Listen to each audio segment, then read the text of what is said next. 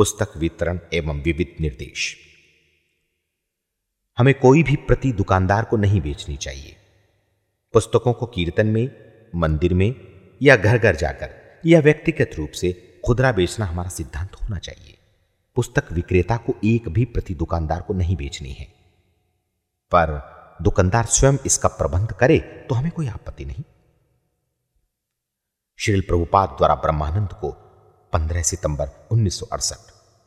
गृहस्थ पुस्तक बिक्री कर सकते हैं और उन्हें शुद्ध आय में से 15% कमीशन दी जा सकती है। श्रील प्रभुपाद द्वारा भगवान दास को 7 जुलाई 1971। जनता में विस्तृत रूप से वितरण के लिए छोटी छोटी पत्रिकाएं एवं इश्तिहार छापने और बांटे जाने के प्रस्ताव से मैं विशेष प्रसन्न हूं। कर्णधर ने इस कार्यक्रम को शुरू कर दिया है और उसकी छोटी छोटी पत्रिकाएं बहुत अच्छी हैं और मानक स्तर की हैं, और तुम भी वैसा करो। श्रील प्रभुपाद द्वारा भगवान को 11 जनवरी 1972। कुछ सालों में पुलिस का दबाव बढ़ जाएगा और लोगों के पास पुस्तकें खरीदने के लिए पैसे नहीं होंगे और संकीर्तन पूरी तरह से बंद हो जाएगा। इस तरह की अफवाहें सब बकवास है। श्रील प्रभुपाद द्वारा गोविंद दास को 8 मई 1974। मैंने एक अफवाह सुनी है कि अमेरिका जनता में संकीर्तन पार्टियों को राजनीतिक दबाव के कारण और धन की कमी के कारण जल्दी ही रोका जाने वाला है। कोई तथाकथित भक्त ऐसा सोच रहा था, लेकिन अभी लोगों को विश्वास दिलाओ कि मुझे अन्य देशों की अपेक्षा अमेरिका में कृष्ण भावना अमृत के प्रति बहुत आशा है और दबाव का कोई प्रश्न ही नहीं, जब तक हम सच्चे दिल से काम करते रहें। श्रील प्रभुपाद द्वारा रामेश्वर को 9 मई 1974। संकीर्तन वैष्णवता का ही एक अंग है। हमारी सभी कार्यवाहियां वैष्णवता का अंग हैं, अतः संकीर्तन को डल्लास में ही शुरू करना चाहिए। श्रील प्रभुपाद द्वारा जगदीश को 10 मई 1974। तुम्हारे द्वारा 6 और व्यक्तियों को अपनी पार्टी में जोड़ने के प्रस्ताव को मैं स्वीकृति देता हूं। हां, उन्नत व्यक्ति बड़ी बड़ी पुस्तकें वितरित कर सकते हैं और नए व्यक्ति छोटी छोटी पुस्तकें वितरित कर सकते हैं। तुम्हारा पूरा कार्यक्रम मेरे द्वारा स्वीकृत है। कृष्ण की कृपा से तुम मंदिरों में दूसरे लोगों को पुस्तक वितरण एवं विग्रह आराधना और प्रसाद वितरण की शिक्षा दे सकते हो। ये सभी कार्य तुम मेरी पूर्ण स्वीकृति से कर सकते हो। श्रील प्रभुपाद द्वारा त्रिपुरारी दास को 8 अगस्त 1974। तुम्हारे द्वारा भेजी गई सार्वभौम प्रभु की रिपोर्ट बहुत अच्छी लगी।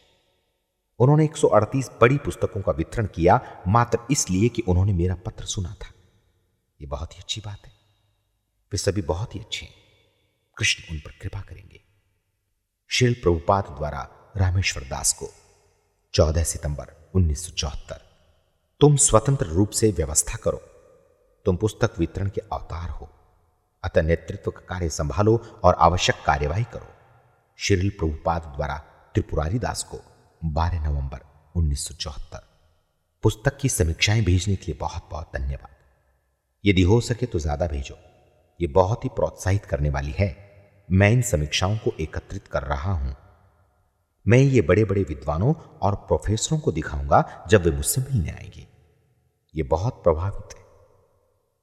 श्री प्रभुपाद द्वारा सत्स्वरूप महाराज को 15 फरवरी 1975।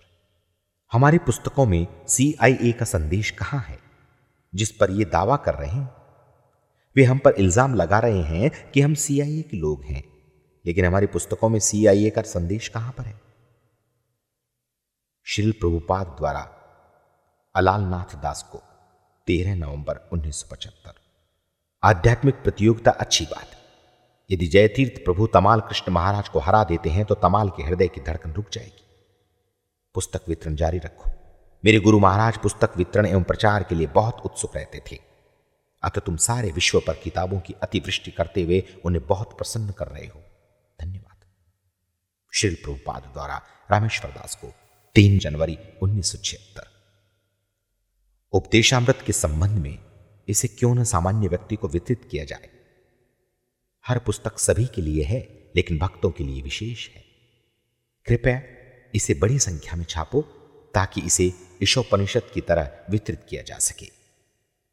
श्रील प्रभुपाद द्वारा रामेश्वर दास को 6 फरवरी 1976। हमें अपनी पुस्तकों के अलावा अन्य किसी की भी पुस्तकें वितरित नहीं करनी चाहिए। श्रील प्रभुपाद द्वारा रामेश्वर दास महाराज को 23 अप्रैल 1976।